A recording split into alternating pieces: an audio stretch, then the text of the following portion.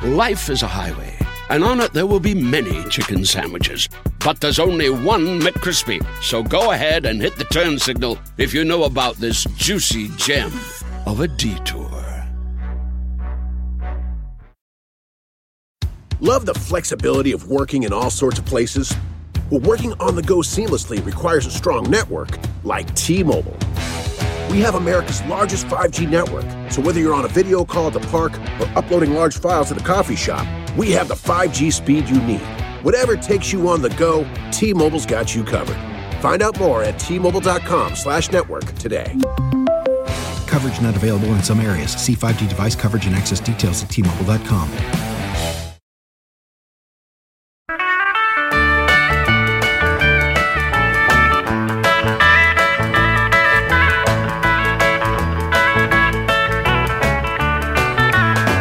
Hi, everyone.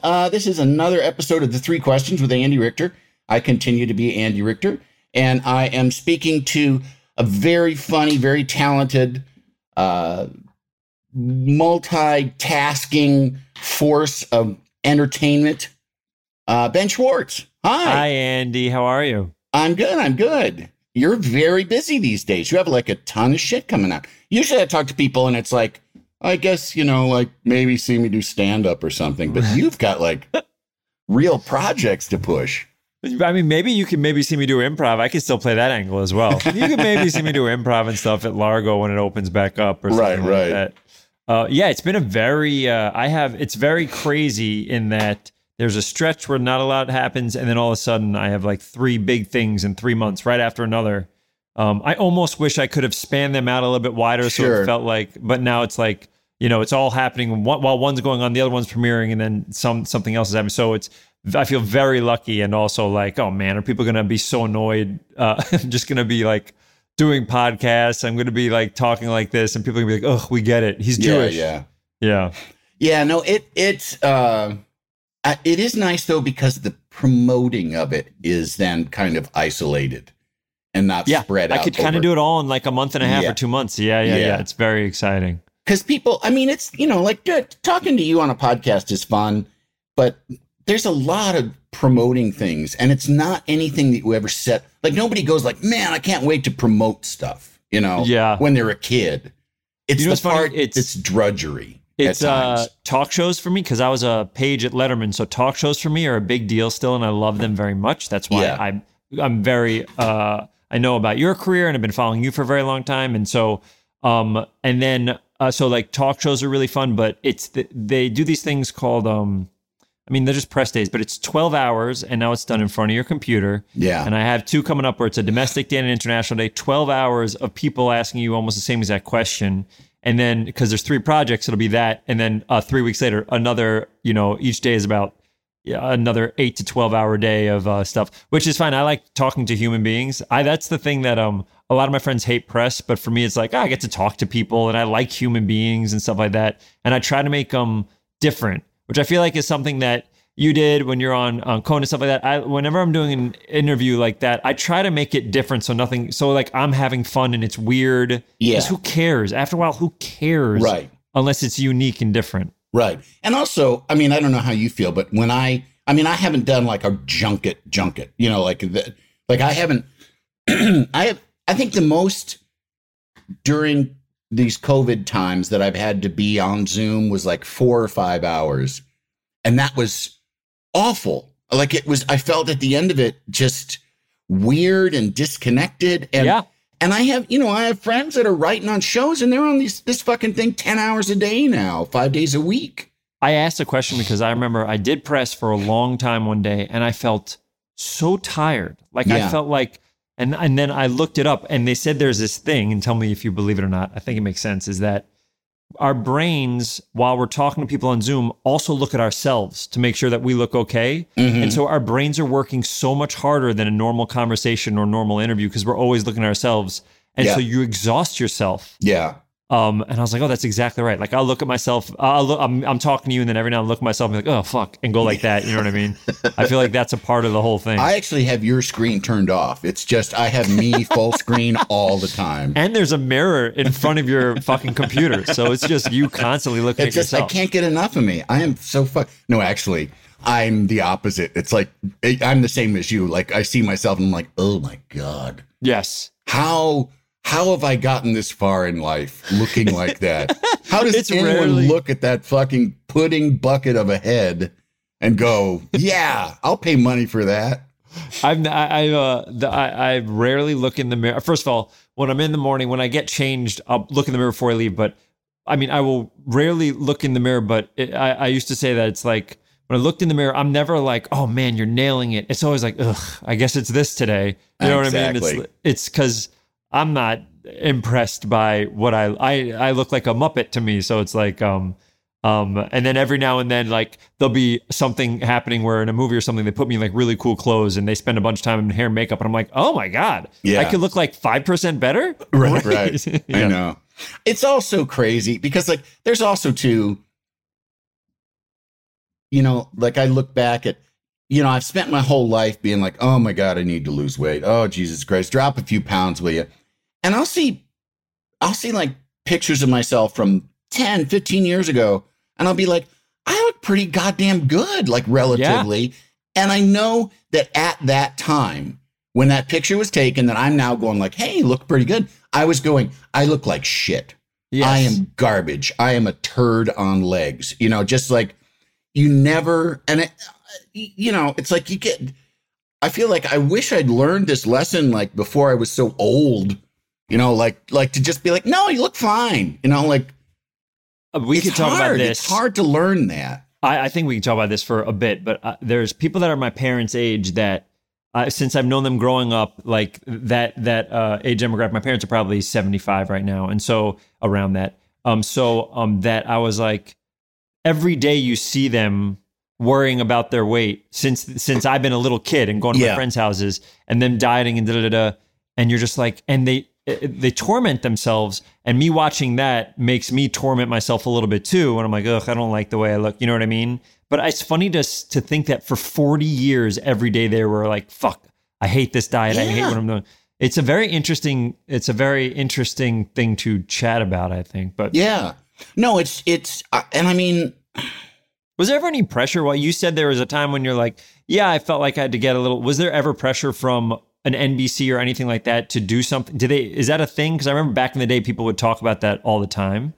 No, there was, when I started working on the Conan show in 1993, I was engaged. My ex-wife and I were engaged at that point, and she moved out pretty shortly after I moved to New York City. But I got there, I think, in like the end of May, beginning of June of 1993. And we didn't go on the air until September. So there was like these months of just production and not, you know, trying to get this show together. And then even once we were on the air, we were on 5 days a week, 47 weeks a year. Yeah. It was just constant. And the only break from your day, I mean, these are 14, 15-hour days, in addition to me being on the show, which was just like new. So you're nervous and you're working your ass off. It's like a little extra thing, and have no idea what we're doing. You know, I mean, like Conan had written for SNL, and Robert Smigel had written for SNL, and Dino Stamatopoulos was one of the first writers, and he had written for Ben Stiller. But other than that, I don't think anybody had written for television, really. You know, like in any real way. So it's the best. I love it. You just, you know, you had to make it up. You had to just kind of figure it out. But our only break was getting fancy dinners delivered in. Oh. And within like the first 6 months of working on the Conan show, I gained like 30 pounds. Oh, because wow. I was doing nothing but like eating chicken parm, you know, and you have this day of like stress and worry and everything. And then it's like, oh, dinner time. You're not going to like order the fucking steamed, you know, chicken breast. It's like, and there were guys on the staff too that would order like 2 and 3 entrees because it was that going from having absolutely no money to having like NBC's paying for it. So yeah, I'll take 2 lobsters, you know. There's a beat when I first started doing TV and movies where there's catering, and when you're growing, you know, like, first of all, you're right. When I lived in New York. I grew up in the Bronx, and I lived in New York for the majority of my life before I moved here, and so didn't have any money when I was living in Manhattan. And so I ate, like, you know, you learn exactly how much it costs to get pizza, and then you learn the toppings, not pepperoni, but you can learn like the free cheese and the free pepper, all the free stuff. And then you learn in Wendy's, the meal that was right next to me would cost $5. Yeah. And then I started doing TV and movies, and there's catering, and there's a chicken option, a beef option, and so you kind of look around, and you're like, and you could just have whatever you want. Yeah. And like, yeah. So I would just eat fucking everything, and then it would be time to film, and I'd be so tired and full and groggy. But like, it's incredible. The idea of like, take whatever you want blew my mind. It still kind of does. Yeah. When the movie Cabin Boy, featuring David Letterman, one of my first jobs, like serious jobs. When I was working on that, I used to bring stuff from craft service, like just for the weekend. So I'd have food on the weekend, so I wouldn't have to pay for food, because I was still in that mindset. Like, can I take this half loaf of bread and turkey slices? You know, and I'll have turkey sandwiches 3 of the, you know, like 5 meals I have this weekend. So, but anyway, going back to the Conan show, I put on a bunch of weight, and the executive producer actually said, like, hey, and also, you know, like, I'm bursting out of the clothes that they bought me to wear on the show. And he's like, hey, you know, and I had actually, my ex-wife and I had already like started with a diet doctor, like a classic New York diet doctor who basically just gave us speed. That was, you know, which I actually didn't like. I didn't like the way it made me feel, but my ex-wife was really into the speed portion of the diet. So, so yeah, I ended up losing weight then, and, you know, actually got down to like the lowest I've been since I was probably 14 years old. Wow. Yeah. Jesus. Then, but I mean, I'm a large person. That was like the most weight I got down to 222 pounds. And that was the absolute, I had a 34-inch waist. Oh my God. I haven't had a 34-inch waist. Like I say, I didn't have a 34-inch waist since I was like 12. Did you feel different at all? Yeah, I felt like skinny and kind of great. I mean, I still felt like, you know, it's when you're 222 pounds and you can't buy a shirt because it won't close around your neck, and you can't buy a hat because you're size 8+ in hat. You know, I just am large. And so it's like, I never feel like, oh, look at me, you know, the waif. I certainly do have this heroin chic going. It's like, no, I mean, I could be, you know, I could get out of like some sort of Abu Ghraib and still be kind of, oh, there's a chunky fella there, you know? So I've accepted it over the years. I still, like you said, I don't like looking at myself, and I don't like hearing myself, which people are always amazed by. Like, why do you do this for a living if you don't like looking at yourself or hearing yourself? It's like, well, you know, I mean, I'm good at it, so whatever, might as well. Do you have any idea what you would have done if you didn't do this? And also, by the way, if Conan didn't pick you up, what do you think your career path would have been then? Would it have been just doing more movies, doing more television? Or what do you think? Yeah, it probably would have been. I would have stayed in LA, and I would have auditioned for things. And I think I would have worked somewhere, you know. Absolutely, you would have. And if I didn't get into show business, like if I had been like scared of it, I'd probably be in Chicago working in advertising. Oh, wow. Yeah. Because I started out I went to film school in Chicago. And when I got out, I worked on TV commercials, and I just probably would have eventually not, you know, being a PA, you know, and doing props and doing AD work and video assist and stuff, just whatever job they'd give you. But I was around a lot of ad agency people who were like, you're funny.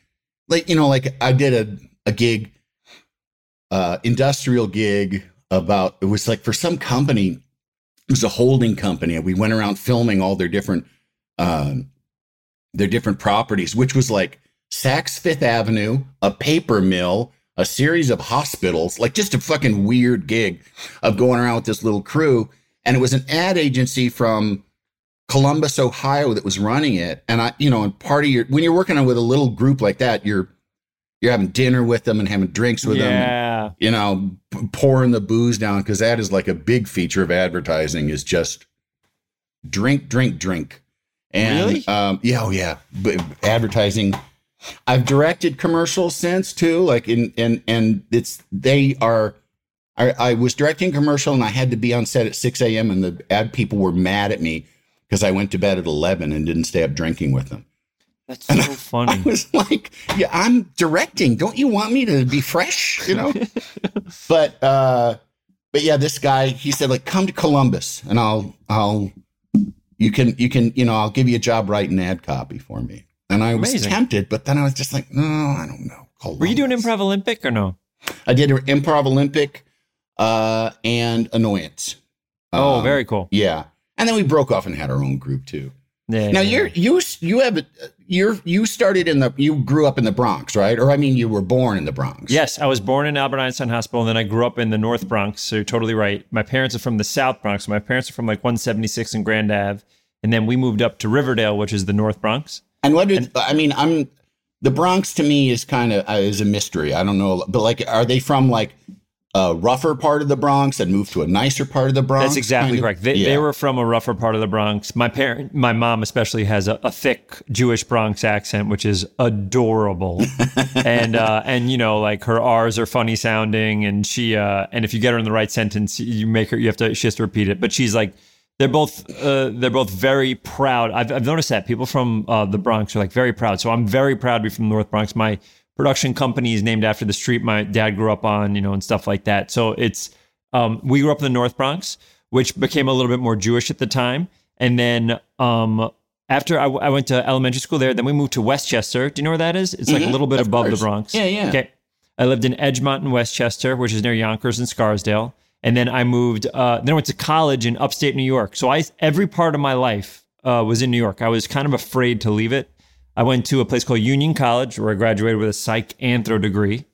Then I moved to Manhattan to do comedy. And then in 2009, I moved to LA. Oh, wow. Yeah. So it was always, every aspect of my youth was New York, different parts. And then came here in 2009, which is crazy to me to think that I've been here for longer than I was like living in Manhattan to do comedy. And, you know, it's baffling to me because it still feels like New York is home, even though that this is truly where I've been for far longer. Right. I had the same thing for years. After moving out here, we moved out here in 2001, and I was probably You came from Michigan? No, I came out. I was in New York for. I mean, from Conan ending for me leaving. Not Conan ending, but Conan ending for me in 2000. We moved out here in 2001, and I started. That was like the last. That's when I moved out here, and I've lived here since. And it took about 5 years of going back to New York City and, you know, going from the airport to a hotel and hitting Manhattan and feeling like, oh, I'm home finally. Yeah. It took 5. And then, you know, and then after a while, it's like, look, I fucking live in LA. I got to admit to myself that I live in Los Angeles. And I still kind of have that. I still, when I go back to New York, although it's, you know, it is weird for shit to change so much that it's just. I agree. It's really strange there, just how quickly so much changes, you know? I totally agree. And it's funny. I used to say that it's like, you know, this is a nerdy reference, but Superman, the way he gets more powers by going to the sun and it like charges him up a little bit. So I was like, for me, like going there is like charging me up. And then after a while, I had to shoot like during a winter in New York. And I was like, oh man, fucking, what is this shit? I forgot how cold it is here. Yeah. And so we would do that. And then all of a sudden I'm like, you know what? I love New York. I love visiting my family. But I was like, I don't know. Now that I'm in LA and you get way more space, it's harder to think about living. I mean, my apartment in Manhattan was a studio apartment. It wasn't even a 1-bedroom. My couch touched my bed touched my chair where my desk was. I had like a small television that had like, you know, a freaking VHS thing in like a small, there's no room for anything. Right. My kitchen was, you could touch every part of my kitchen and then, go into the bathroom, which is, so I never experienced. There's also a funny thing where it's like now I've been very fortunate and had some success. And sometimes my friends are like, oh, you're from New York. I'm going there. Where should I eat? I was like, I have no idea. I didn't have money. I had no money when I lived there. Right. I can't tell you in a million years where to eat. And even if you had money, it wouldn't be this. Everything is changed. You know, it is totally different. Even UCB doesn't exist in New York anymore. It's not there. Even the one in Chelsea, the one that like I grew up in and watched Amy perform every week, and so it's like it's crazy to me to go back, and it's just a little bit different. Yeah, but is there no UCB on the Lower East Side either? No, that's gone also. I think all the ones in New York are gone. The only one left is the one on Franklin in Los Angeles. And I'm not quite certain what's going to happen with those guys. Yeah. I perform at Largo now, so I'm not as involved with UCB, but I know that I think that's the last one left. Yeah. It's a shame. I mean, COVID really kind of... It destroyed it. Yeah, they got so big and then, I mean, I don't even know what to think about all the kind of... People aren't getting paid to do shows. I mean, I don't even know what to say about that because I came up in a system where I didn't get paid to do shows, and I just kind of accepted it. And it was like, there's not that much money to go around and nobody's getting rich. So it's not like, so it's a different thing. And also I'll say with Largo where I perform now, they pay the performers. So I get paid, let's say I do Ben Schwartz and Friends, so they'll pay me. So now I have the ability to pay everybody that I come and improvise. So it's a very exciting feeling that I get to hand checks out after every single show to these people because for 15 years of my life, and probably 12 of them doing sold out shows, never got a dollar, but never thought about it. Right. Because it was like the way for me to get my voice and be around all these creative people. And hopefully one day I'll get a commercial or a commercial agent from it. You know what I mean? Mm-hmm. But it has to be some of the most fun. I don't know if you think about it the same, but it's like the beginning part where I was hustling and nobody cared about us and we were trying so hard. I was doing the garbage at UCB for free classes. I remember we used to beg the manager, Chuck D, who unfortunately passed away, but he was the best.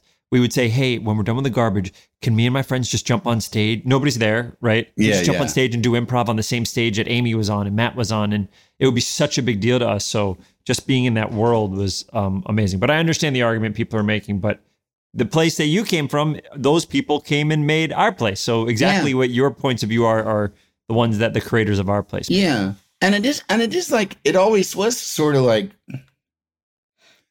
I mean, like I started with Improv Olympic and there's a woman named Sharna Halpern that, she took care of Del Close, who was the, basically the inventor of long form improv, at least, the person that stayed doing it, his whole life. Yeah. And she took care of him as like, some kind of national treasure, and I always kind of look at it and she, and she made her living off of doing Improv Olympic and, having kids play for classes. But I always kind of felt like, look, I don't want to be Dell's zookeeper. Like, I don't want to worry about where our next show is going to be. I don't want to,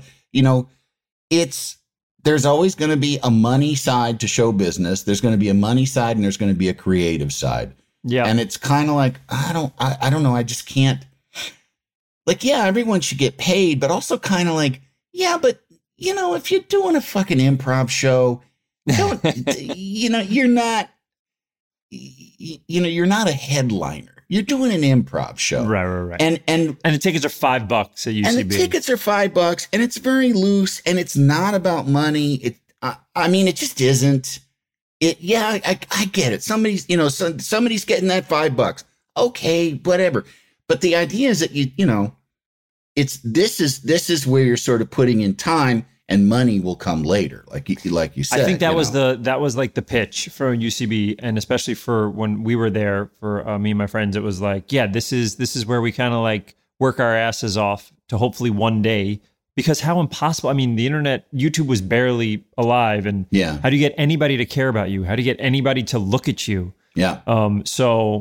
There's also something funny that someone said once. It was an older improviser at the time. And he's like, I don't know how long I can do this. Like, how long do you want to watch someone pretend to be a pirate farting on the moon? Yes. Until it's like, if I'm 70 and doing it, does anybody want to see that? And I was like, oh shit. I never thought if there's like an end point. Yeah. Because all the people I look up to are, probably 15, 20 years older than me, and they're still hilarious. So it's like, I wonder if there is. Right now, I'm touring with a group called Ben Schwartz. It's just me and a bunch of my friends, Ben Schwartz and friends, and we're going to play venues hopefully pretty soon. And it's like, we play Largo, but And I was like, is this all improv or is it stand up and improv? All of it is improv. So I get a suggestion at the top, and I talk to the audience at the top, and then we just make up a whole show, no breaks, all the way through for an hour. Yeah, and super fun. Like it's great, but it's like just like free form, long form improv, or is there sort of like a game built in where you try and wrap things up? It's totally it's like a montage, or like. There's a couple different groups I've done it with. There's a group called, Shitty Jobs at UCB. And then I had a 2-person show with Thomas Middleditch called Middleditch and Schwartz, which we played Carnegie Hall. And now this is Ben Schwartz and Friends, where it's basically anything can happen. I love the idea that the show is open enough where anything can happen. 0 things are planned, but we're going to have hopefully an hour-long show that shows you, that makes you laugh and has connective tissue throughout. And I've learned that when I've toured in the past, that it's like the first time 70% of these people in the audience have ever even heard of improv. Yeah. So if we go to, Boston or New York, maybe some people know, but then we're in Wisconsin and now we're in Denver, and like less and less people know about it. And it's just trying to sell what we do first, and to get people excited about it is very exciting for me, because you're right. Even in touring, you're not doing it for the money. I'm not going to make a ton of money touring. I'm not I'm not Seinfeld. So it's more for like play these cool venues I always loved looking at. And then and just hang out with your friends. That's literally what it is. It's so fun. Yeah. It's still so fun to do. Life is a highway, and on it there will be many chicken sandwiches. But there's only one McCrispy. So go ahead and hit the turn signal if you know about this juicy gem of a detour. Love the flexibility of working in all sorts of places? Well, working on the go seamlessly requires a strong network like T-Mobile. We have America's largest 5G network, so whether you're on a video call at the park or uploading large files at the coffee shop, we have the 5G speed you need. Whatever takes you on the go, T-Mobile's got you covered. Find out more at T-Mobile.com/network today. Coverage not available in some areas. See 5G device coverage and access details at T-Mobile.com. When you need mealtime inspiration, it's worth shopping Kroger, where you'll find over 30,000 mouth-watering choices that excite your inner foodie. And no matter what tasty choice you make, you'll enjoy our everyday low prices, plus extra ways to save, like digital coupons worth over $600 each week. You can also save up to $1 off per gallon at the pump with fuel points. More savings and more inspiring flavors make shopping Kroger worth it every time. Kroger, fresh for everyone. Fuel restrictions apply. Can't you tell my love's a-growing? I went into improv. I did not go into stand-up because I don't Did you try? I've tried. I tried after I was already on TV. Oh, okay. Just because it seemed like, and I'm not putting it, I could do it again. And I kind of, I was actually, before Largo shut down for the 4th time or whatever it's been, I was doing a show that was kind of under the wings of the Team Coco show that they were doing, where I would it was basically a showcase, and I would open up the showcase, and then it was just comics. We only did it a couple times. Comics would come out, and then I would interview them immediately after their set. Oh, that's a great fun thing. About things that are in there. Like if they talk about their mother, it's like, okay, let's talk about your mother more. Sort of like. And I called it the follow-up.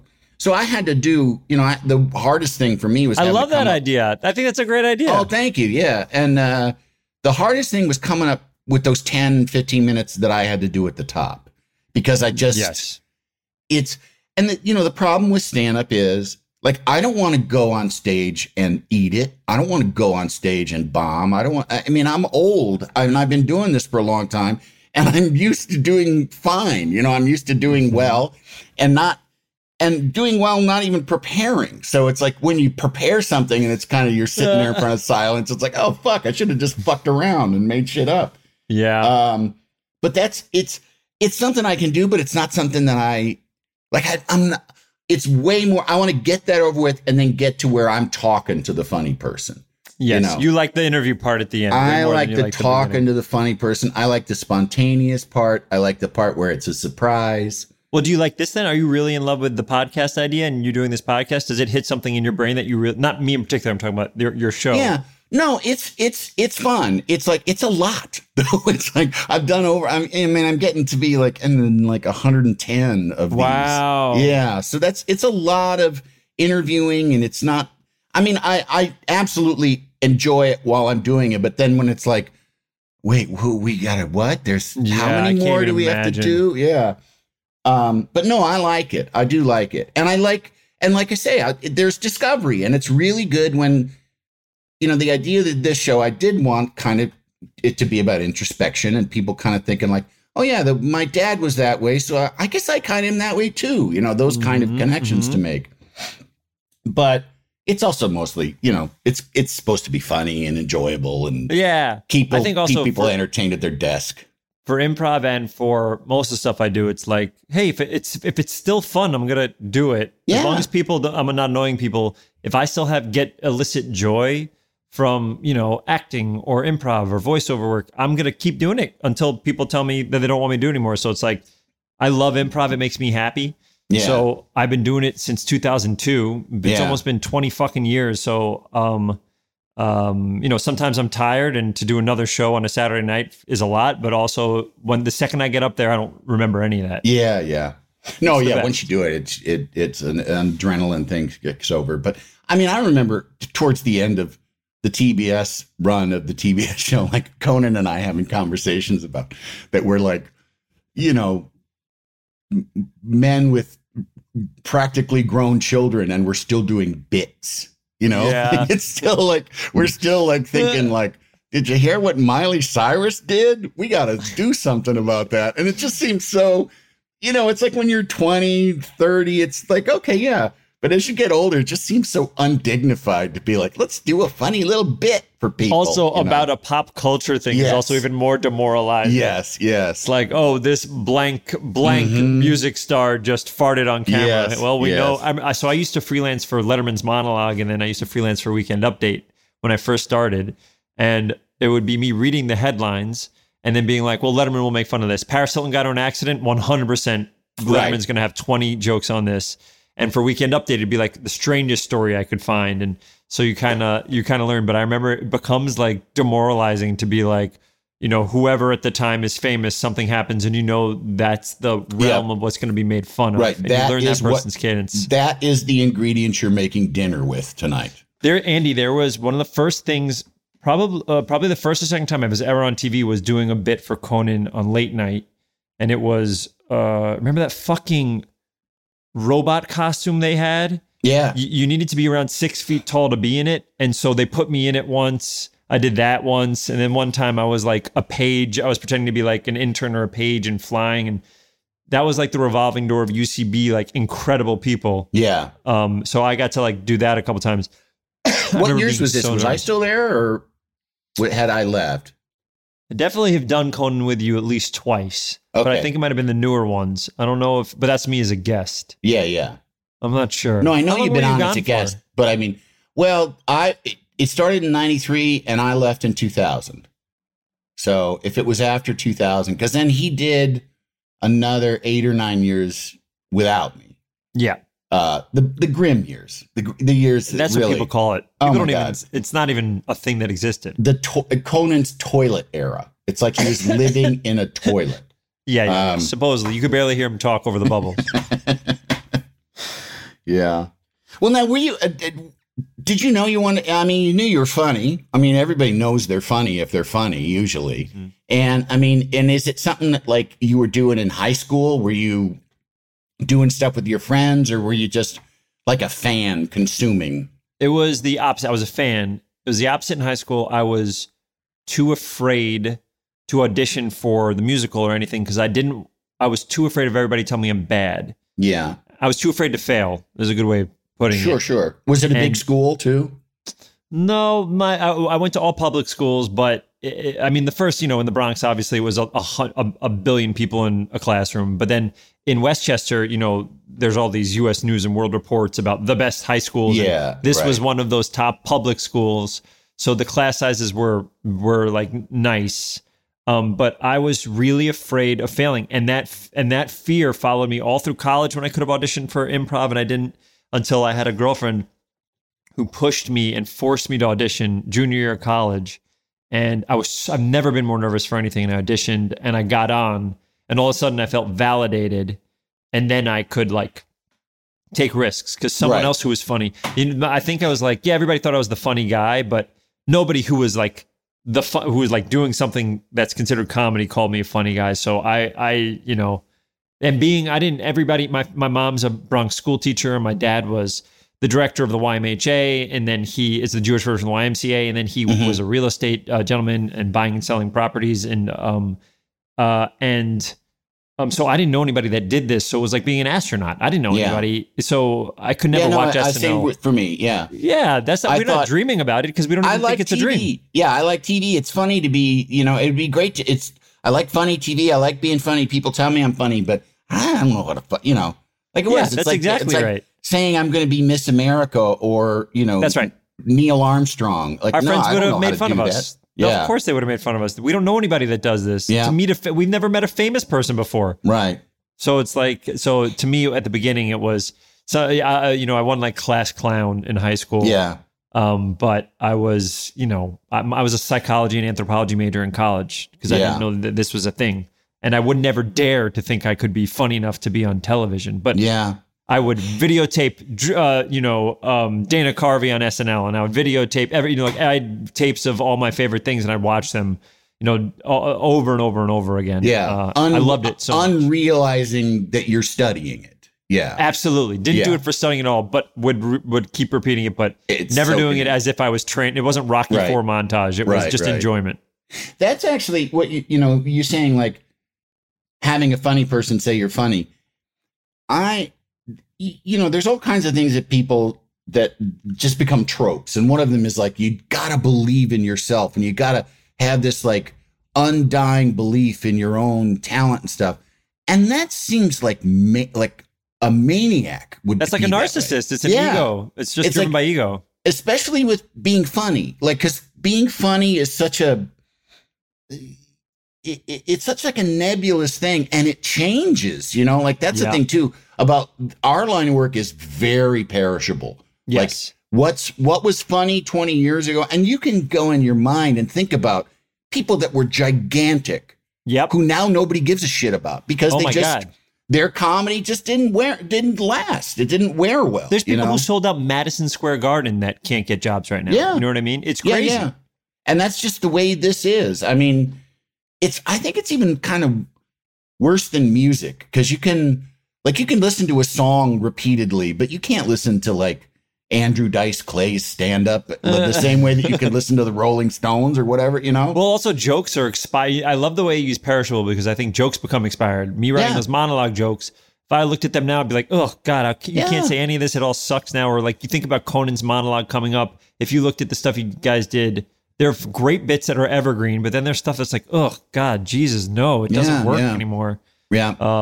Yeah. It's stuff that, especially just like with political changes, like there's, there have been people on Twitter or Instagram throwing old Conan bits in our face, in my face and being like, well, yeah, that was 1994. Yeah, that makes me wince now, kind of like, where the point of the bit is like, this guy's queer, like, right. Like you would still kind of do bits like that, like, oh, this guy's gay. And now that was the character trait of the whole guy. Yeah. Like that was what was funny about this guy. And a flawed way to look at things now. Yeah. And I mean, and you kind of, but as you go on, you realize like, oh wait, that's not funny. And you have to start thinking about, like I always try to think about everybody that's hearing this bit or this joke that's not like me. Like everyone who's not white, who's not male, who's not straight, who's not, boring Midwestern, slice of Wonder Bread guy. And I think like, well, is this joke work for everybody? Like I always, like the old joke that would always be sort of this kind of tropey joke about, hey, we need to get people to watch this thing. And then they put in a sexy lady, that's the joke is like, because everyone likes to look at titties. And it's like, no, just that's not titties are not necessarily a universal Like, yeah, bring on the titties. It's like, no, there's a lot of people who don't give a shit about titties, you know? Your autobiography is called, Yeah, Bring Out the Titties, though, right? Bring Out the Titties. Yep. Well, but I mean, it's of a time. That's the whole point of it. Of course. You don't have to tell me. It was in the 100% heyday of titties. Titties, now titties are looked down on. No, come on. What are we doing? When you said the person has to think that they're so funny and they believe in themselves so much, I think I would come back and say the thing that helped me was work harder. I tried to work harder than everybody because I looked at UCB and I was like, okay, I'm funny and I can make people laugh and people are coming to see me, but so is fucking 100 other people. So are 100 other people in this thing and funnier than I am by far. Yeah. So I was like, but if I work really hard and really like put in the time and write sketches all day long and write, TV shows and movies, if I work a little bit harder, then I'll get a little bit luckier. And I think that's what I did. And that's really what helped me in my career. I put my head down and I was like, this is all I want to do.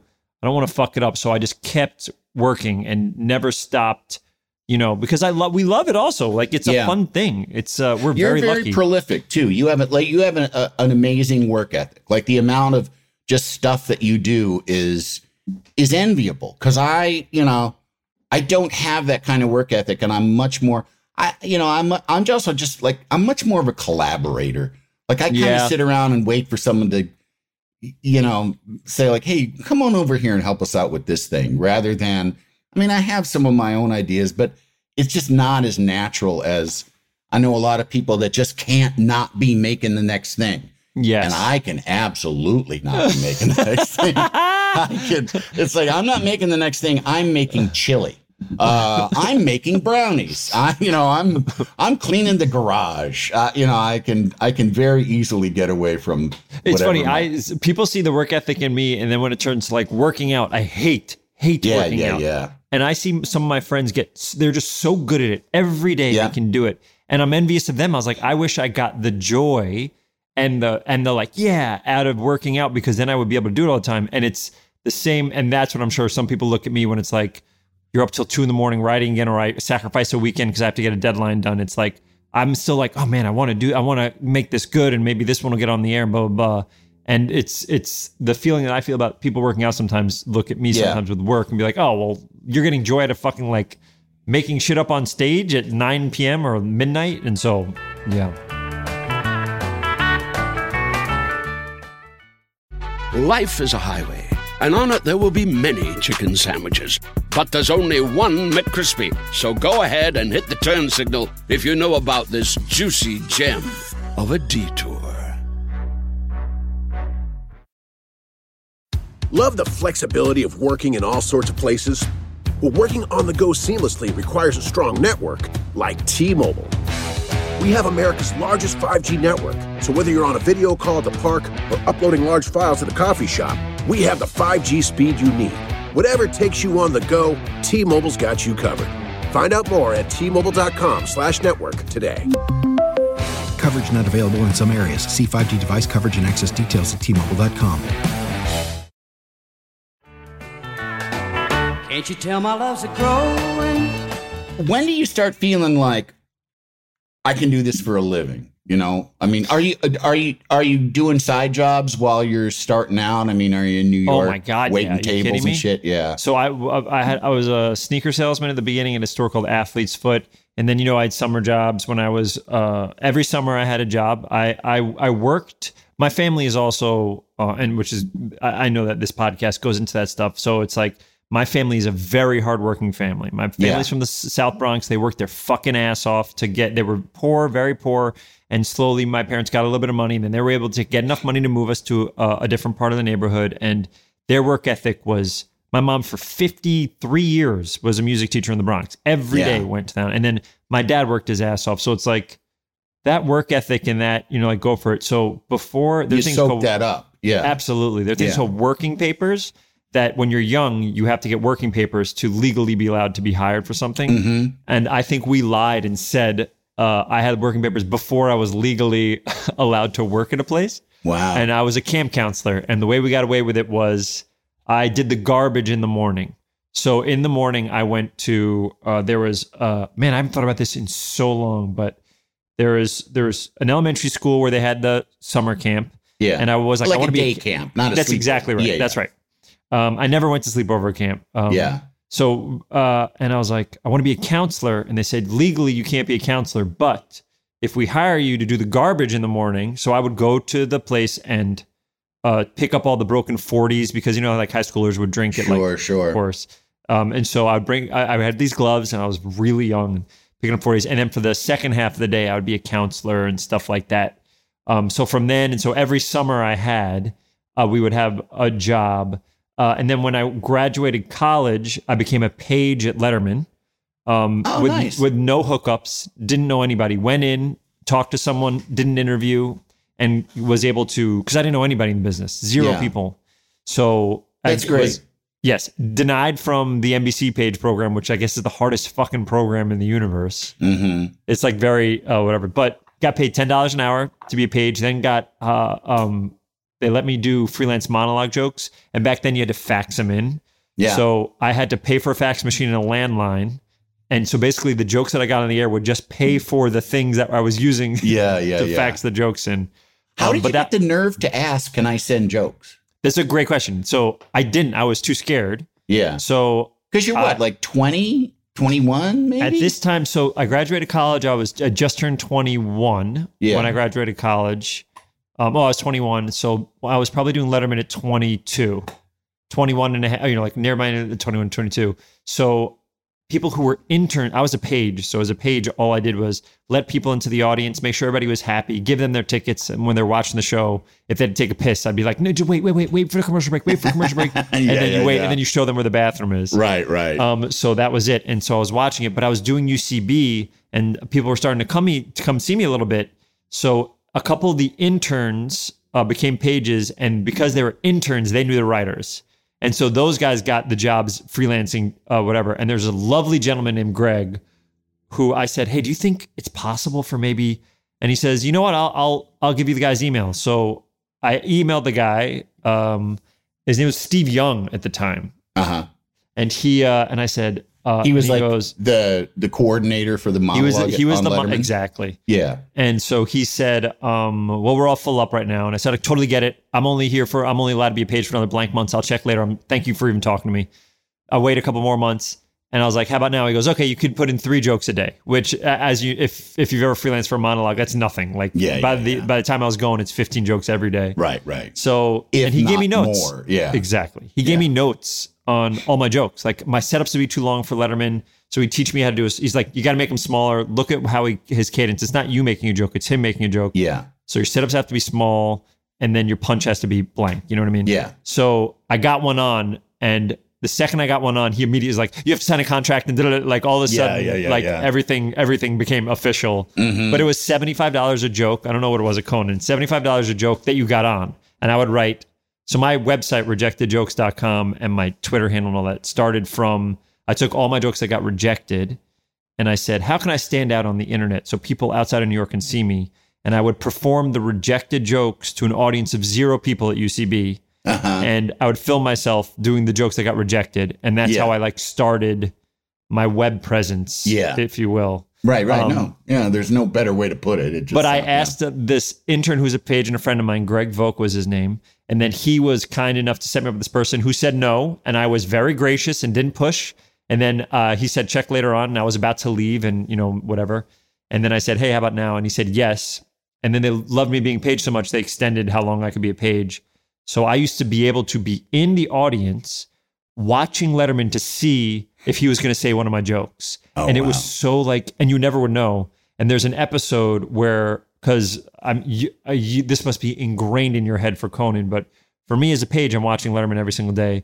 When he's done with his monologue, he puts his hand like this and he goes, ladies and gentlemen, Paul Schaefer and the CBS Orchestra. And then Paul plays. And I know as a writer, I didn't get any jokes on that day. But the second second his hand goes like this, I know he's about to point and get out of there. Yeah. Because as you know, it becomes, or everything's a routine in late night. Like when Conan's done with his monologue, you could see it in his face when he's about to throw it to Jimmy, you know what I mean? Or something like that. So it's like, and there's an episode where it was like 2 weeks in a row I didn't get one on, and I'm in the back telling people where to go to the bathroom, and I go, fuck, at the top of my lungs. And the audience coordinator, like his eyes like popped open. He's like, Ben, what are you doing? You can't talk, let alone curse. I go, I'm so sorry. But I do remember that, him telling me I'm not allowed to curse when I get jokes when I don't get jokes. Right. Yeah. And I wouldn't really talk about it with the other pages because I didn't want them to feel bad. I don't want to be like, because a bunch of them weren't doing it, so I didn't want them to be upset that they weren't getting this opportunity. But I think also, you don't want to send a bunch of pages to the guy that's you're in. Yeah, you'd be screwing over your connection. You realize at that level. I mean, because there's other, having been on a show like that forever and always having interns coming in and out, there would be kids occasionally that would, and you could tell the difference. You can tell the difference between because there were some interns that were funny and that you kind of get like, okay, yeah, you're funny. You're like one of them. Yes. And then there are other kids that are just ambitious and entitled, and they're the ones that are like, wait, why do I have to make Xerox copies? I'm here to learn about television. And it's like, yeah, you learn by making fucking Xerox copies. That's right. That's how you start learning. You get coffee for people. That's your first lesson in television is getting coffee for people. Yes. And that, so it's weird when somebody's like, hey, could I show you some of my material?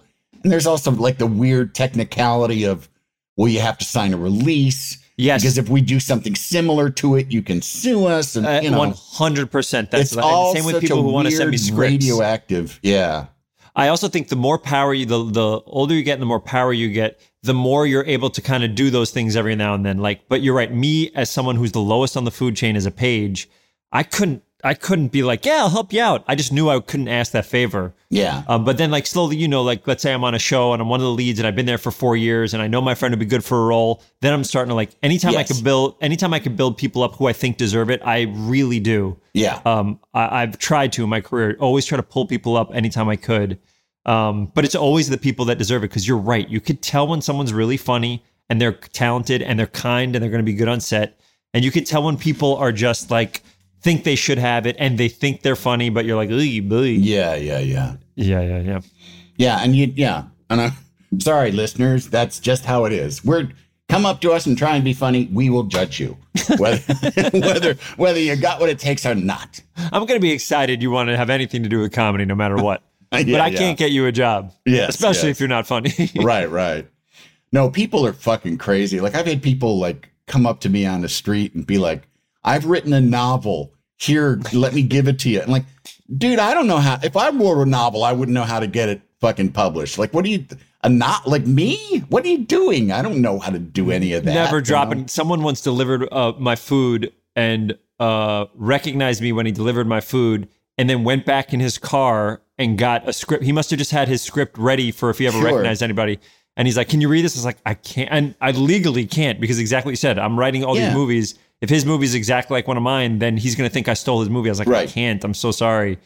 But it is very funny. But there is a part of you have to hustle, I think, and work really hard, but you have to learn what that is and not be a hindrance to people and not be mean and be kind. And I think kindness goes a long way. Not be an asshole. You can't be an asshole. I went to film school and there was all kinds of, we were supposedly taught by working professionals, which they were kind of they kind of did. They mostly were teachers, and they would give all kinds of advice about if you see a producer, go up to them. I mean, the worst they can do is say no. And you hear that and you think, oh, okay. But then you get out in the world for 3 seconds and you're like, no, the worst they can do is remember you as the one who rudely interrupted their lunch and shoved a shitty script in their hand, or, wasted their time, or just was rude, you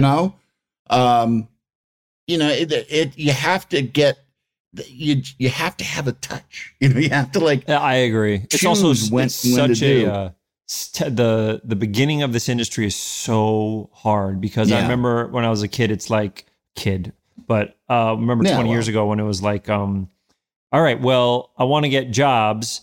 Well, what do I need? You need an agent. How do you get an agent? You got to get jobs. I was like, what the fuck? How you have to get jobs to get an agent? But the only way to get, so it was it's so hard. You got to want it so much that you're fine with all the struggle and you don't make money for a fucking long time. Yeah.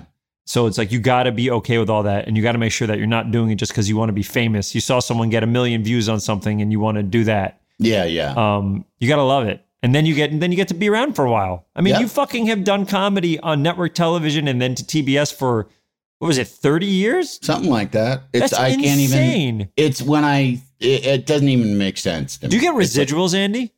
Yeah. Oh my God. You have 30 years of residuals? They're not like huge. They're not huge. I mean, the bigger residuals are from, like I did the Madagascar movies, and that was the biggest. Oh, those are the best. The best cash cow compared to, especially like when you do it, the work over pay ratio, like the work is like. How many hours? Yeah. Oh my God. Like there was, I think it was like the third Madagascar movie. I figured out that I spent approximately 10 times more promoting it than I did recording it. Just like doing the time that it took to do interviews about it was like way more than just being in a booth and going like, oh no, look out, Yeah. So yeah, no, I the residuals, they're like car payments. They're like, they take care of car payments and maybe the water bill. I still kind of look at things in that way. Yeah. So is there something that you're not doing that you're like some part of your career that's not hitting that you'd like to, or even in your personal life? I mean, I think are you looking for a bunch of sister wives? What was that movie? What was that TV show on HBO where the gentleman had 100 wives or 5 wives? Oh yeah, it was Big Love. Yeah, exactly, something like that. The Mormon Show. Yeah. The Mormon Show. A lot of people call it the Mormon Show. The business wise, I directed a couple things on the internet, and I had the opportunity, or I wrote a movie. So I write movies for places, and I wrote an independent movie for myself that it looked like was going to get made, but then COVID hit and we lost half our funding. And I was like, that would be exciting to direct something, but I don't have. This is being very honest. I know it's going to be fun and exciting, but it's scary. Directing a movie, like I've directed a lot of things, a lot of commercials, a lot of branded content, and I've directed 12-minute episodes of a show I created called The Earliest Show that's on the internet, but a 90-minute movie where it's like real stuff in my life that I really care about.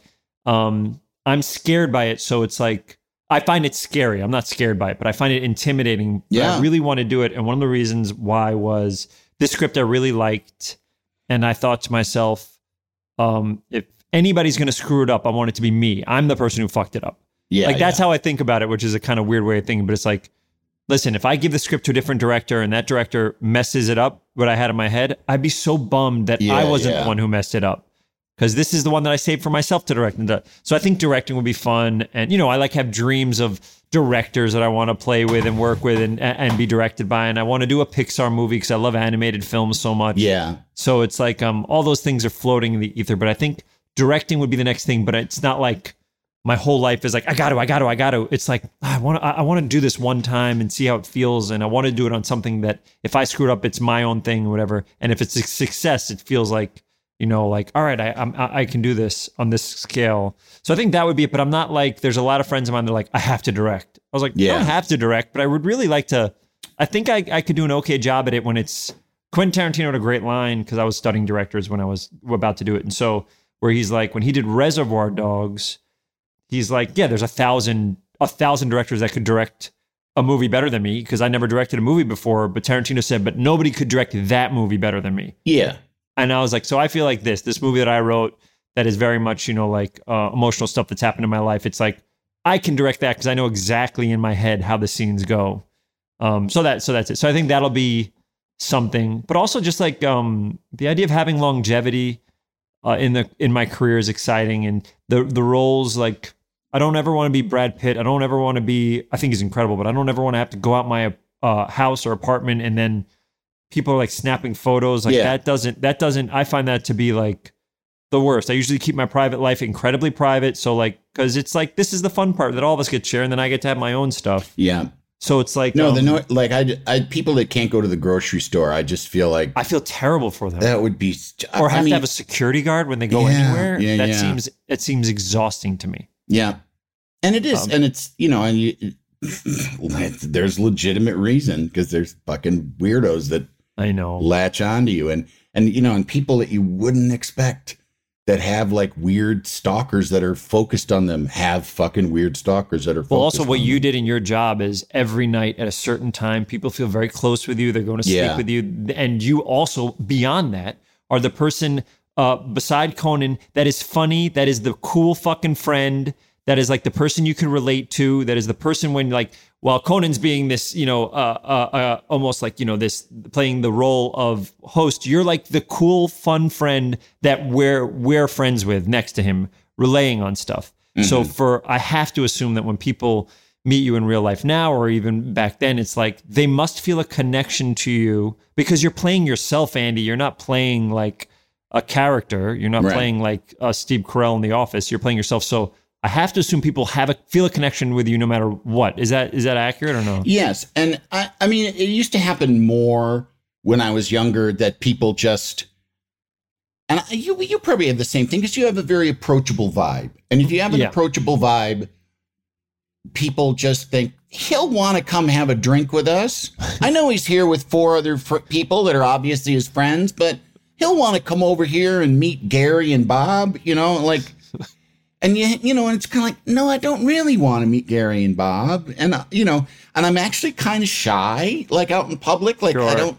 I'm not a politician, I mean, I can be pleasant and I can be friendly. And I certainly, I put a big priority on politeness, but like, it's kind of like, yeah, but that's not really who I am. Like Will Ferrell, is a friend of mine. And I saw his career go from, well known on SNL and then to being, Will Ferrell. And it's the same thing. People just think, well, it's Will Ferrell. And it's like whatever I get, literally times 100. Just, I have nothing to complain about the level of like notoriety that I have. Mm-hmm. It's almost always pleasant. It's almost always low key. It's almost always nice. Yeah. But cool. His is also, like, doesn't it feel like cool? Like the people I feel like that come up to the people that do what you and I do. It's like, you're cool enough to know like this alternative comedy thing is funny, then it's usually you're not probably considered cool by your friends, but you're like, you get it. You're in, we could do bits together immediately sometimes if I just met you for the first time. Yeah. No, I've always said if somebody knows me, odds are they like me. You know what I mean? Like they're not like, I'm not put in front of everybody's face like the guy, like somebody on The Bachelor or whatever, it's like, you got to find me, you're not stumbling across me. So, and I mean, and it's mostly, like I say, it's mostly nice. It's mostly like really, I've likened it to you feel like a regular everywhere. Like when you go to the restaurant, the coffee shop that you always go to and hi, they know you by name and they're like, chatting to you and they know kind of what. It's sort of like that, like you get treated nicely because people know you and they like you, they have a good favorable opinion of you. And it's a beautiful thing. But also because you come across as kind. So they want to put kindness back into you. I'm sure if there's like, remember in the 90s, there's so many big movie stars that were just assholes. Yeah. I can't imagine people would come to them with the same kindness that they come to you because they are probably like, oh, fuck, this person's going to take a gun and shoot me in the face. Definitely. No, there are people. Yeah, there's people that like, they, like I don't see anybody like running up to Robert De Niro like with an autograph book. I mean, I'm sure they do it, but it's like you just know like he's not gonna be cool with this. So do you remember? I guess you can't really. I bet you can talk about it. Are there moments when you're in that when you're doing Conan that someone's just a fucking asshole to you, and you just what do you do when that happens? Because if someone's being mean to you, let's say it's in the commercial break before, what do you change the method that you play with in the next segment with them, or no? You don't. You're a professional, doesn't matter. Or and do you remember any stories like that of someone that you're like, this person was a fucking piece of shit, or the inverse of that, this person was so kind and you didn't see it coming? Yeah. Mostly the people that were assholes, I just, they're only there for a minute. You know what I mean? They're gone after 5 minutes. And I can just ignore them. There are a couple times where like I remember, and I wasn't trying to be any particular way, but the actor Ed Burns, who also like, he directed a bunch of kind of indie movies and, he was on the show and he was on, I think it was Saving Private Ryan. It was a World War II thing. Sure. And he was talking about how, and I always found him to be a little pompous. If I whisper, he won't hear it. And he was talking about doing this movie and that how he and the other cast members went into like a military boot camp to do this movie. Oh, yes. And I was like, Conan asked him about it, and they started to move on. And I didn't do this very often, but I was like, wait a minute. I was like, but why? Like, why do you need a boot camp? Like, what do you, like, isn't it in the script? Like, I don't understand. He's like, okay, I'll explain it. And he's like, we wouldn't have understood, it created a sense of camaraderie and a sense of discipline. He goes, and just like, for instance, he said, like there was a scene that we were where I'm like firing a rifle, and it's got blanks in it, but the barrel gets hot, and then we have to jump up and run out of the foxhole.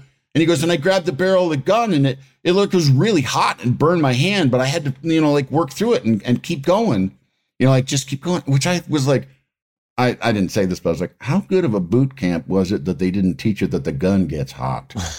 But I was like, but he was kind of like pissed that I was questioning him.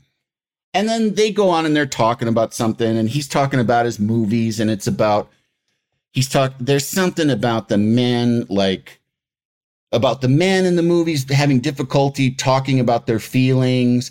And then it became some sort of like, Conan, I would like to talk to you about feelings. And like, yeah, we could have a whole movie, like making kind of like a gay joke a little bit, like it could be romantic between us or something. And then Ed turns to me and goes like, yeah, that sounds like a kind of movie that Andy would be great in. Like trying to take a little dig at me. Right. And also, by the way, a version of the joke that we explained before is not good now at all. Yeah. Right. It doesn't make sense at all. Yeah. So it's like, yeah, a movie about gays. How about putting this guy in it? And right. Hat on a hat of bad taste. Yes. A hat on a hat of bad taste. Yeah. And I said to him, oh, that sounds great. I said, as long as I don't have to go through any stupid boot camp. And did the audience go crazy? Yeah, they liked it. And he was pissed. And I heard out from later that he was pissed. But it's like, I'm sorry. It's like, it's a talk show. I'm fucking around, What's the inverse? Give me one of like, you like, this person was so nice. Out of their way nice. David Bowie. Oh my God, that makes me so happy. David Bowie was local, would come on, and a person like David Bowie who really, really, really matters to me, I usually said nothing to. Same, I'm the same way. I don't have the balls to go up to those people. I have nothing to say to you other than, gee whiz, look at you. Yeah. And he could not have been kinder, more normal, more fun, better sense of humor about himself. That makes my day. Sweet, patient, just lovely, just absolutely lovely, So yeah, he's one that really sticks out as just like, that's a guy that could have been the biggest dick in the world, and you would have been like, all right, I get it. You're David Bowie. You can be whatever you want. But he wasn't. He was. You picked a perfect person too. That's a like icon, a legend. You know what I mean? That you're like, all right, well, even if he's a little bit prissy, it doesn't matter to me. Right. He's like a little bit mean or whatever. But the fact that he's out of his way nice is not even an ounce of prissy or mean or exasperated. Just patient and sweet and kind. Heaven. Yeah. And change the way music is made. Yeah, exactly. Yeah. Well, we're getting to the end here. And, the last of these questions is, what have you learned? I mean, do you have anything in the way of advice, or do you have anything that kind of like something that's hit you that kind of feels like this is the point of what I've been doing? You mean in my career? Yeah. I think. Or in your life. However the career informs you as a person. I think that's great. I think in my life, the thing that I really try to abide by is be kind to people. I just try my best to be kind to everybody. I know how much shit everybody's going through, and you can't see it. So my goal is always to be kind to everybody as best I can. I'm sure I'm not 100 batting 100 or 1,000. So it's like, but that is a huge thing to me that I try to bring in terms of work. I do think you gotta. I worked my ass off to get where I am. There are people that were funnier than me. There are people that are more talented than me, but I had the right mix of a little bit of talent, and I just worked hard. Yeah. And I loved it follow it if you love it, I think is like me thinking about what we just talked about for the past hour and change. It's like me really working hard. It's because I loved it so much. Yeah. Because I remember doing that thing for Conan. I don't know if you were still there. You might have been, but it's like, that was the biggest. I was so nervous to go out on stage in a robot outfit. Mm-hmm. Like, who cared? I was shitting bricks. I was so scared. Yeah. And so it's like, and you have all those versions of that coming up and you get more comfortable. And I think don't be afraid to fail is another thing that from what we just talked about, that for me, it's like for improv, it's like get out there, improvise, take a risk, fail, learn from that failure, get back out again. Keep doing that. And you're going to find your voice. You're going to find the things that make you laugh. Follow the things that make you laugh. Those are things that I really, I do, whatever. And being able to express your love to people, I think is a big thing. May have been harder for me as when I was younger, but way easier now that I'm an adult, which is funny because sometimes it's the opposite where it's like, telling someone you care about them, a friend, a loved one, or making sure so. Right. Or just emotionality in general gets easier as you get older. You just, you transition from kid to adult and you don't know, like if somebody's upset, like, do I hug them? Like, right. You're so like questioning every step of every step of everything that you do, Yeah. So I think with what you're saying too, like one thing that occurs to me that I always think is important is like that you can make more. Like whatever you're doing, you can always make more. Oh, that's like interesting. So don't be so precious about it almost. Right, exactly. Like, like it's like with you writing jokes for Letterman. Well, there's tomorrow. You'll write jokes tomorrow. It's not like you're going to run out. And if you think of it that way, you won't run out. But if you're scared that somehow whatever that it is that you have to give is some finite resource, it probably will become a finite resource. Oh, wow. It's almost like your self-fulfilling prophecy. I think so. I think that's really interesting. Yeah. I also think for writing, one of the biggest things that I think has helped me is finish things. Don't just start things. Finish them, even if it's a sketch, even if it's starting to be like, ugh, I don't think this is going to be good. Finish it. You can always rewrite it. Yeah, that's a huge thing that has helped me. I've sold a lot of that's different excellent things, advice. But I really think finishing is the trick because when it's done, you have a thing. You created a thing. That's crazy. You created a world, and then you can change whatever you want in it. But if you never finish it, it disappears. And all that work went to waste. And it's hanging around your neck like a stone. Right. Yeah. Well, let me go through some of these things. This is all was written for me. You wrote a movie for Searchlight Pictures during the pandemic in which you will star with Sam Rockwell. That's true. I'm doing the second draft of it right now. When do you start shooting?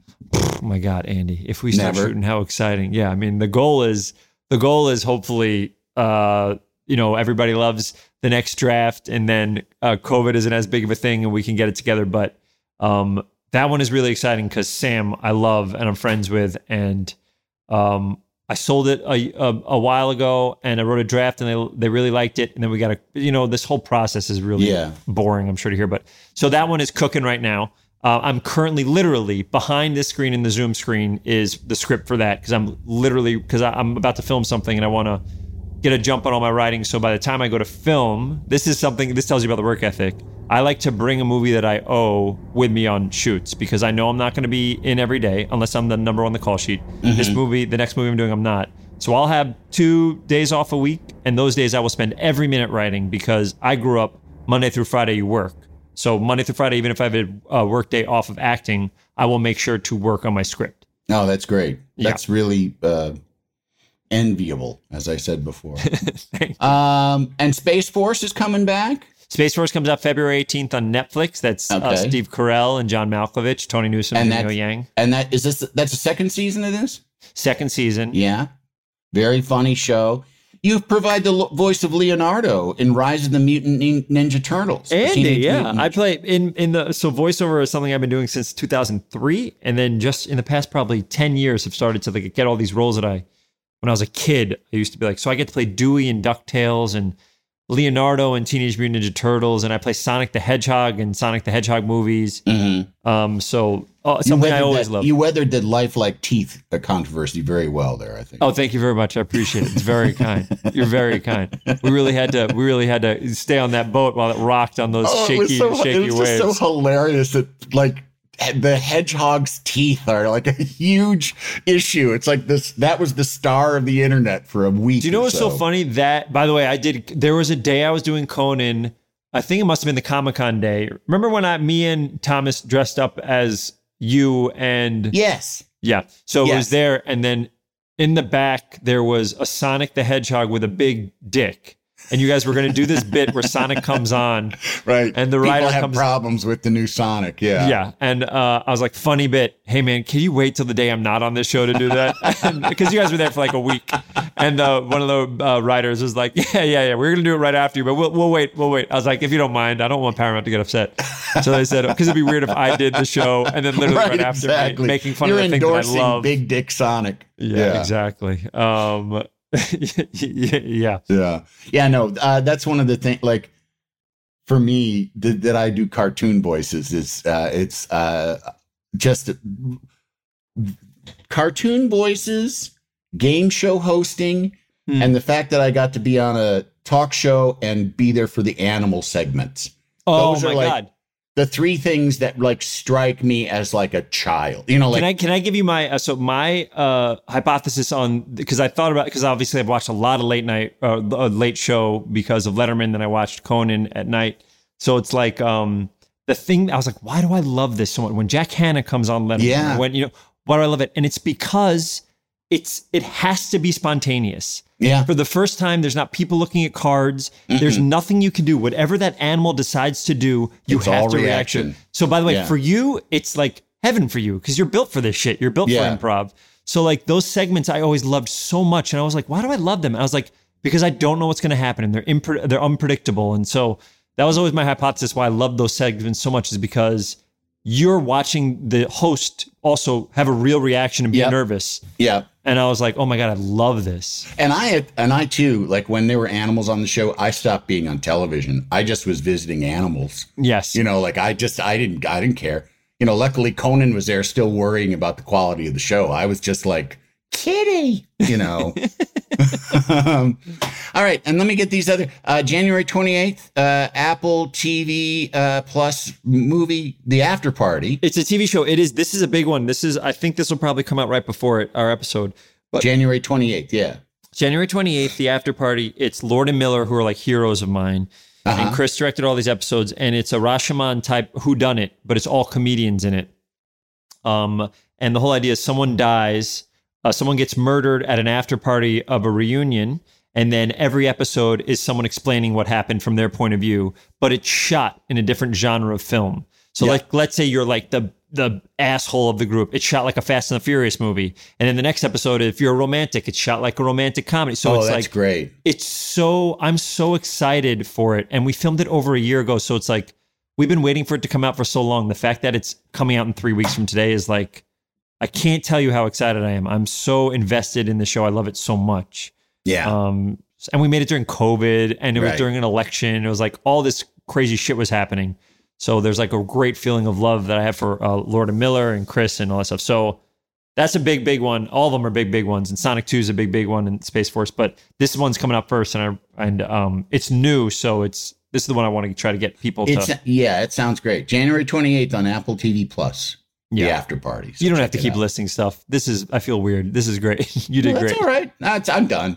All right, good. I'm done. I mean, you are in the Dracula movie Renfield with Nicolas I know. Cage That's where I'm going to film. That's where I leave in a couple of weeks to go film Renfield. Any fly eating on your part? Fly eating like as a bat? No, like, because Renfield eats flies. That's fly eating. You're talking about actual Renfield. Nicholas Hoult plays Renfield. I play a different character. But you know who plays Dracula? Nick Cage plays Dracula. Wow. I can't wait. I cannot wait to meet Nick Cage. And Awkwafina's in it. It's going to be, the script is so funny. So that's what I'm getting ready for. I leave in a couple of weeks to go to New Orleans. We're filming there. Oh, wow. Yeah. Enjoy New Orleans. Good food there. Wait. We're going to be there during Mardi Gras, which is crazy for me because I'm very much not that person. So I don't know what the hell I'm going to do. Stay home. Just stay home. Well, Mardi Gras, you know what? What's great about Mardi Gras is that there's not just Bourbon Street. There are parades everywhere. Yes. While you're there, there's a parade called, I should just wait till off the air to do this, but I don't know what the COVID's doing to parades, but there's a parade down there called the Crew of Chewbacca's, like Chewbacca, but Bacchus combined. Oh, it's great. It's a homemade. Everybody builds their own amazing movie genre, sci-fi, horror themed floats and costumes. And it's just fantastic. And it's not, it's not like all this titty showing and all, and the bead exchange. Andy, back to titties. Yeah. It's just fun. And there's like lots of neighborhood parades that are just, it's unlike anything you'll ever I have experience. to see it. I'm there. I'll never, I don't know the next time I'll be there during Mardi Gras. So it's like, I'm going to be there. So it's like, and I'll have days off. So I'm like, I got to just check it out in the safest way possible. I don't want to be the person that gets COVID and then brings down the production. So whatever the safest way of doing it is. Don't bother with Bourbon Street. Go to the, check. There's parades every day for a month. I can't wait. Yeah. So. Yeah. All right. Well, Ben Schwartz, thank you so much. What a fun little chat, Andy. Yeah, it was. It really was chatted great like to talk humans. to you. This is great. Yes, exactly. And thank you all of you out there for listening to this episode of The Three Questions. And we'll be back next week with more. Bye. I've got a big, big love for you. The Three Questions with Andy Richter is a Team Coco and Earwolf production. It is produced by Lane Gerbig, engineered by Marina Pais, and talent produced by Galitza Hayek. The associate producer is Jen Samples, supervising producer Aaron Blair, and executive producers Adam Sachs and Jeff Ross at Team Coco, and Colin Anderson and Cody Fisher at Earwolf. Make sure to rate and review The Three Questions with Andy Richter on Apple Podcasts. Can't you tell my love's a-growing? Love the flexibility of working in all sorts of places? Well, working on the go seamlessly requires a strong network like T-Mobile. We have America's largest 5G network, so whether you're on a video call at the park or uploading large files at the coffee shop, we have the 5G speed you need. Whatever takes you on the go, T-Mobile's got you covered. Find out more at T-Mobile.com/network today. Coverage not available in some areas. See 5G device coverage and access details at T-Mobile.com.